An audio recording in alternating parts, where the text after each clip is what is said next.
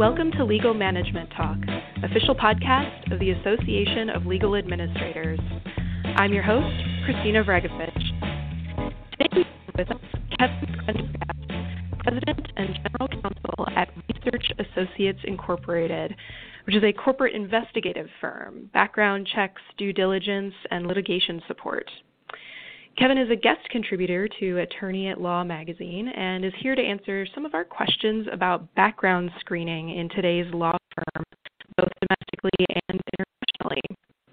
Welcome, Kevin. It's great to have you on the show. Well, thank you, Christina. It's great to be with you today.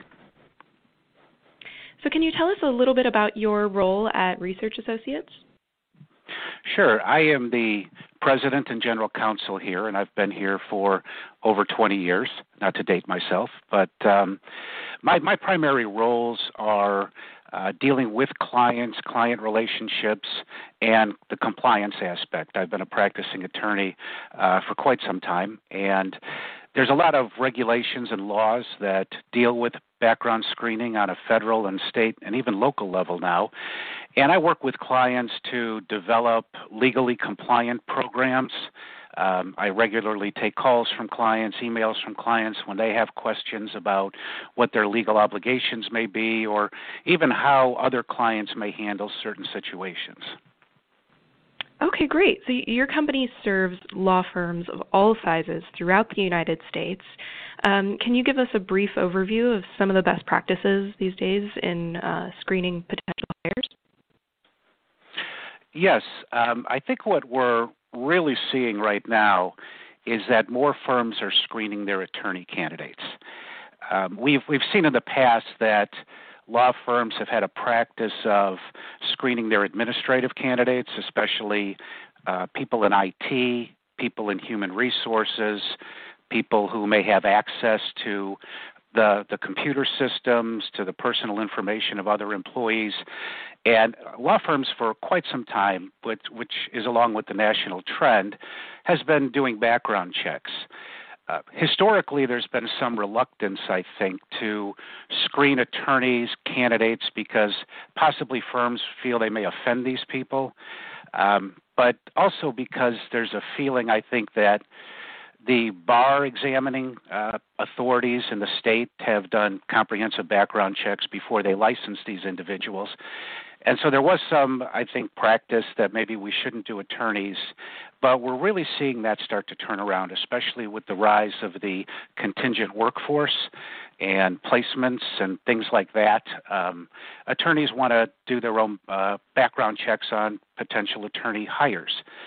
One of the other things we're seeing, too, is that contracts that law firms may have with their clients, if they serve clients in certain industries, like the mortgage industry or the pharmaceutical industry or the banking or finance, these contracts now require background checks on any professionals or staff that are deployed to their account. So they need to come in compliance with their contracts and perform certain levels of background checks. But those are really the trends we're starting to see in the industry right now. And what are some items that come up in a background investigation that law firms consider when deciding whether to exclude a candidate from consideration? Are there some common deceptions these days that employers need to look out for when evaluating a background report? Yes, I mean, what we really see is a lot of consistency in industries. We work with a lot of professional firms, not just in the legal marketplaces, but in accounting and consulting. And obviously the number one would be if there's, a prior criminal history on a candidate, especially involving theft or some dishonesty, violence, or a workplace issue. I mean, that's in many cases going to be an exclusionary item. With a lot of campus hires and new hires, you may have, issues in their college that they did something stupid, most times alcohol related, and sometimes law firms will forgive those kind of young mistakes. But I mean, we recently had a case where a partner candidate was stopped by police. He was arrested, but he was not convicted. And in the state where this occurred, they could not use the conviction. but they were very interested in the underlying facts of the case because the individual was picked up in an area of town at 2 a.m. on a Saturday morning, not near his home and with a woman who was not his wife. And this was an area of town that was known for drugs and prostitution. Now, while they could not use the criminal case against this individual because there was no conviction, they did want to inquire with this individual what he was doing at that part of town at that time of night. And he did not offer a satisfactory explanation, and they did not proceed to elevate him to partner. Deception is another issue that comes up.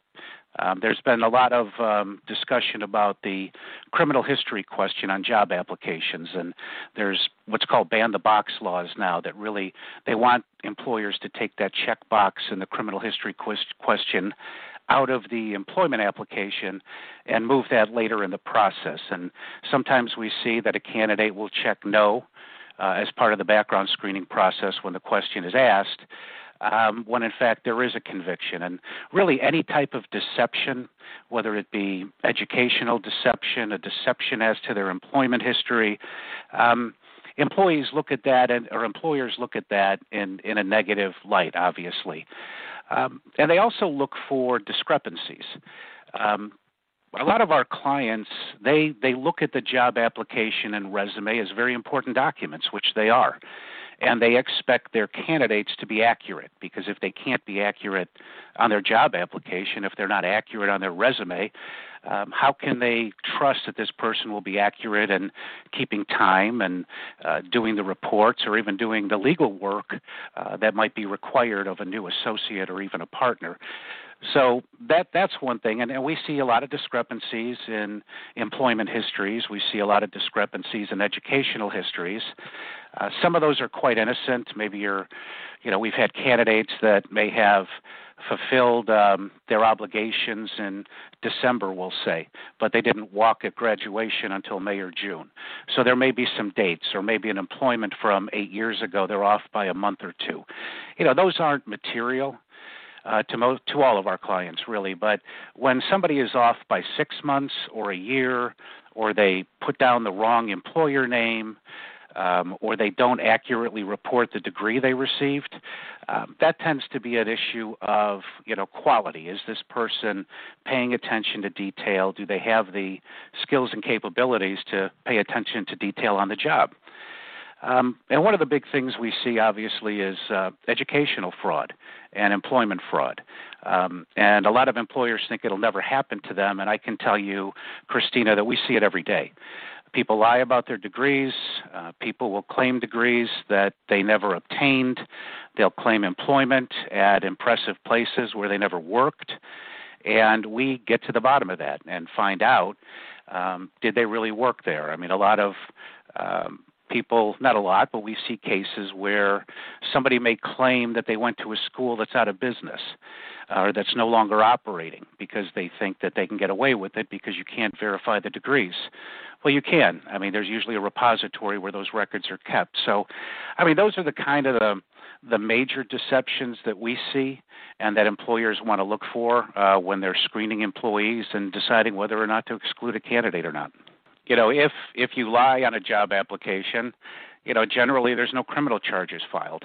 The person just doesn't get a job they weren't otherwise qualified, but more importantly, the employer has avoided an employee that really shouldn't be on their payroll.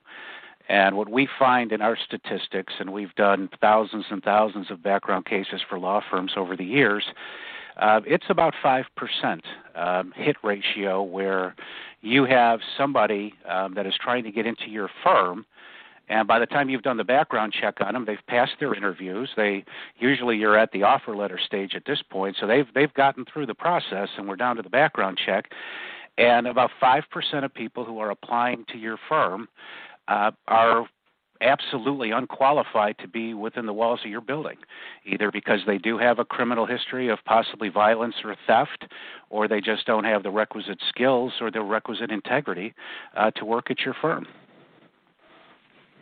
Wow. So background screening obviously involves a great deal of personal information on a job candidate. Are there any privacy laws or other regulations that firms should be aware of when establishing a program, or even for those that are currently performing background screening? That's a great question, because that has been a big area of expansion in the law probably in the last 10 years. Employers have to be aware of what the legal obligations are in terms of what they need to give a candidate prior to performing a background investigation. There are certain forms that are required at the federal level, and there are also forms required at the state level. California, New York, Oklahoma, Minnesota, all have very specific forms that must be provided to a candidate. And that's one of the functions when you asked me earlier, what are, some of my primary duties at the firm. My responsibility is to make sure our clients are using the right forms. And in fact, we've automated that entire process for our clients. But you have to get the forms right. You have to get the consents right, because it has been a very large area of litigation. If you have a candidate that you are going to exclude from consideration because of a background investigation, there are some very specific procedures that you have to follow under federal law, under some state laws, and even under local laws now. Los Angeles, New York, San Francisco, Philadelphia have recently enacted ordinances that require a very specific procedure that the employer must follow if they're going to exclude a candidate, and it's really an area of regulatory enforcement if employers are not following that, and it's really a hot area for class action litigation. So you really have to tread carefully. And then there's reporting and use restrictions, what we call. A number of states have restrictions on what we can report to an employer. For example, California, we cannot tell you about a criminal case that's over 7 years old from disposition. And there's actually probably about a dozen similar laws throughout the country, depending on the state. And that's really what employers have to be careful about is, you may be a regional firm or even a local firm, and you're primarily hiring in a state that may not have a lot of regulation. But every now and then you may get a candidate who's attending college in California, in New York, and that can be deemed their residence. And therefore, because they're resident there, you need to comply with those laws, even if you are not located in that state. So there's some fine-tuning to a program to make sure you're in compliance with the law, and that's a big part of what I do for my clients. So I know I heard a lot when I was in school about employers using social media when doing background checks. What are some of the trends that you see there for the legal industry specifically? Well, and this kind of piggybacks onto the what we just talked about regarding legal requirements. I mean, I don't know if you're on Facebook or if a lot of your listeners are on Facebook, but maybe the next time you or your listeners sign on to Facebook and you look at what your friends and family members and acquaintances are posting, just kind of ask yourself, if I was an employer, would I ever want to know this information? Because when you look at what people post online, they post about medical conditions for themselves and their family. They post about possibly whether they're pregnant or whether they're, have children. If there's pictures of them, you're going to learn, obviously, their race, possibly their religion. A lot of people maybe click like for a, certain church, or even if they're posting, Merry Christmas or Happy Hanukkah. You're going to learn possibly what their religion is. You can learn their sexual orientation or marital status. Even status as a recovering alcoholic. And basically, when you look at Facebook and a lot of what people post and what they tweet, it is almost like a checkbox of things an employer does not want to know under any circumstances when they're considering an applicant for employment, because they're protected classifications under state and federal EEOC laws. So that's a big part of it. If you're going to check social media, you have to have a written policy defining what your employees can and cannot look at, because you don't want to have a policy where you're doing one thing, let's say in your Los Angeles office, and you're not doing the same thing in your New York office. Or you have people in one office or even in the same office that are checking Google and Facebook, and you've got other ones that are doing a Yahoo search. And you've got to have, and I think HR people definitely, and attorneys and people in the legal field that appreciate that. You can't treat different classifications differently.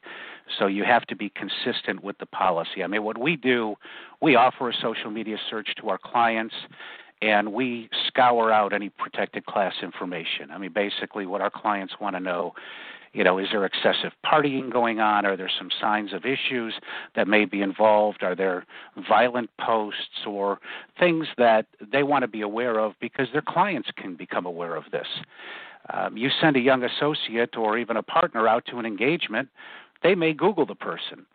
And you definitely kind of want to know what's out there before you put your possibly client relationships in jeopardy by, sending somebody to a site or even bringing somebody into your own firm, because coworkers Google each other.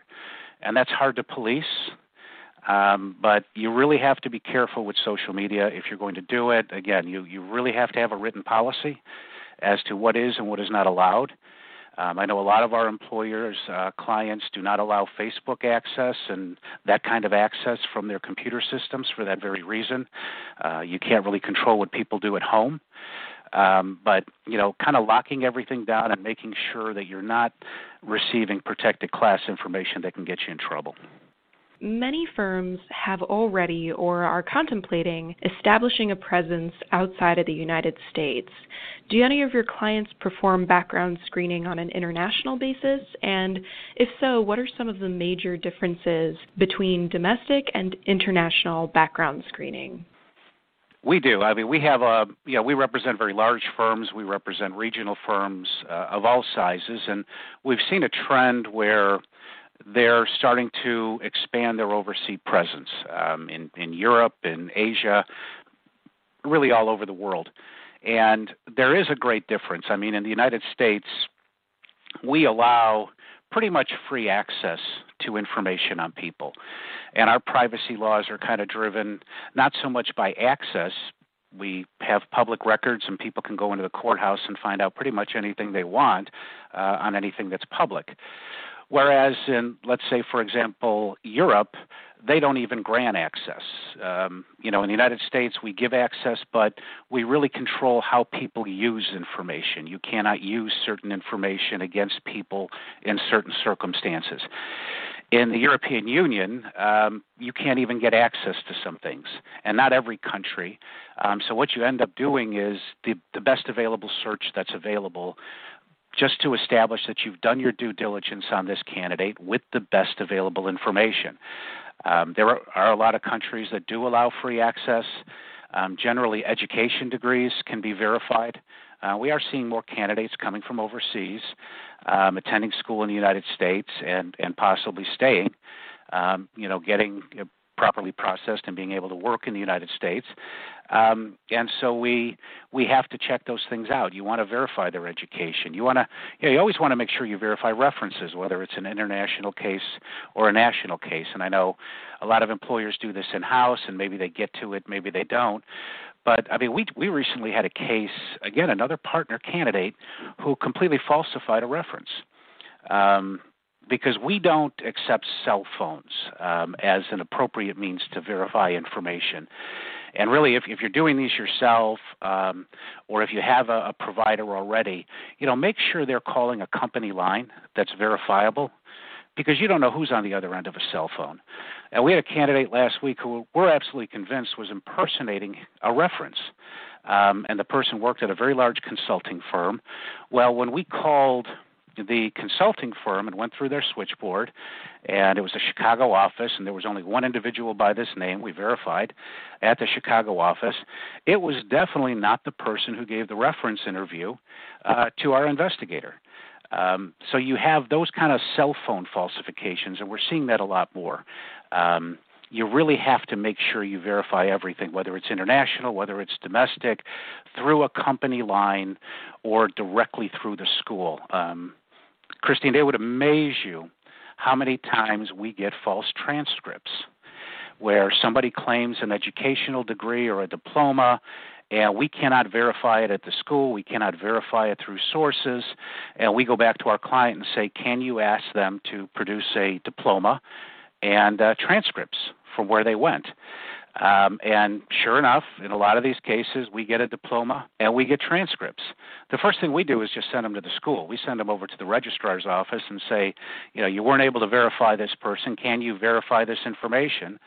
And it would amaze you how many times we get the call back that says, that's a false document. The person who signed that diploma was never chancellor of the university. In fact, we had one case, and again, it was an out-of-business school, and we were able to track down the former president of the university, and I personally called him and said, hey, if I send you a diploma, can you tell me whether or not this is legitimate? Because this person's been working under this diploma for over 25 years and had become actually a respected person in her field. And the former president called me back and was laughing and said, this is not our degree. That's not the seal from the school. This is a completely fabricated document.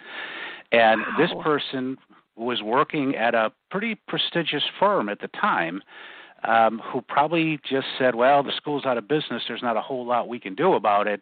What you don't want is your client to find that out, that somehow your client discovers that this person isn't who they say they are, and you're probably going to lose a client, and usually that stuff comes up in litigation when things go wrong, and all of a sudden everybody's doing their due diligence after the fact, when really the time to do due diligence is before you get to litigation and before you run into these kinds of issues. Well, this has been absolutely fascinating. Kevin, thank you so much for coming on the show today. Thank you to our listeners and subscribers for tuning in. On a personal note, this is my last podcast episode for ALA. It's been my pleasure to be your host, and please keep tuning in for more great interviews to come. As always, you can learn more about ALA at alanet.org and catch up on all things legal industry in our digital magazine at legalmanagement.org. That's legalmanagement.org. This is Christina Vregovich signing off.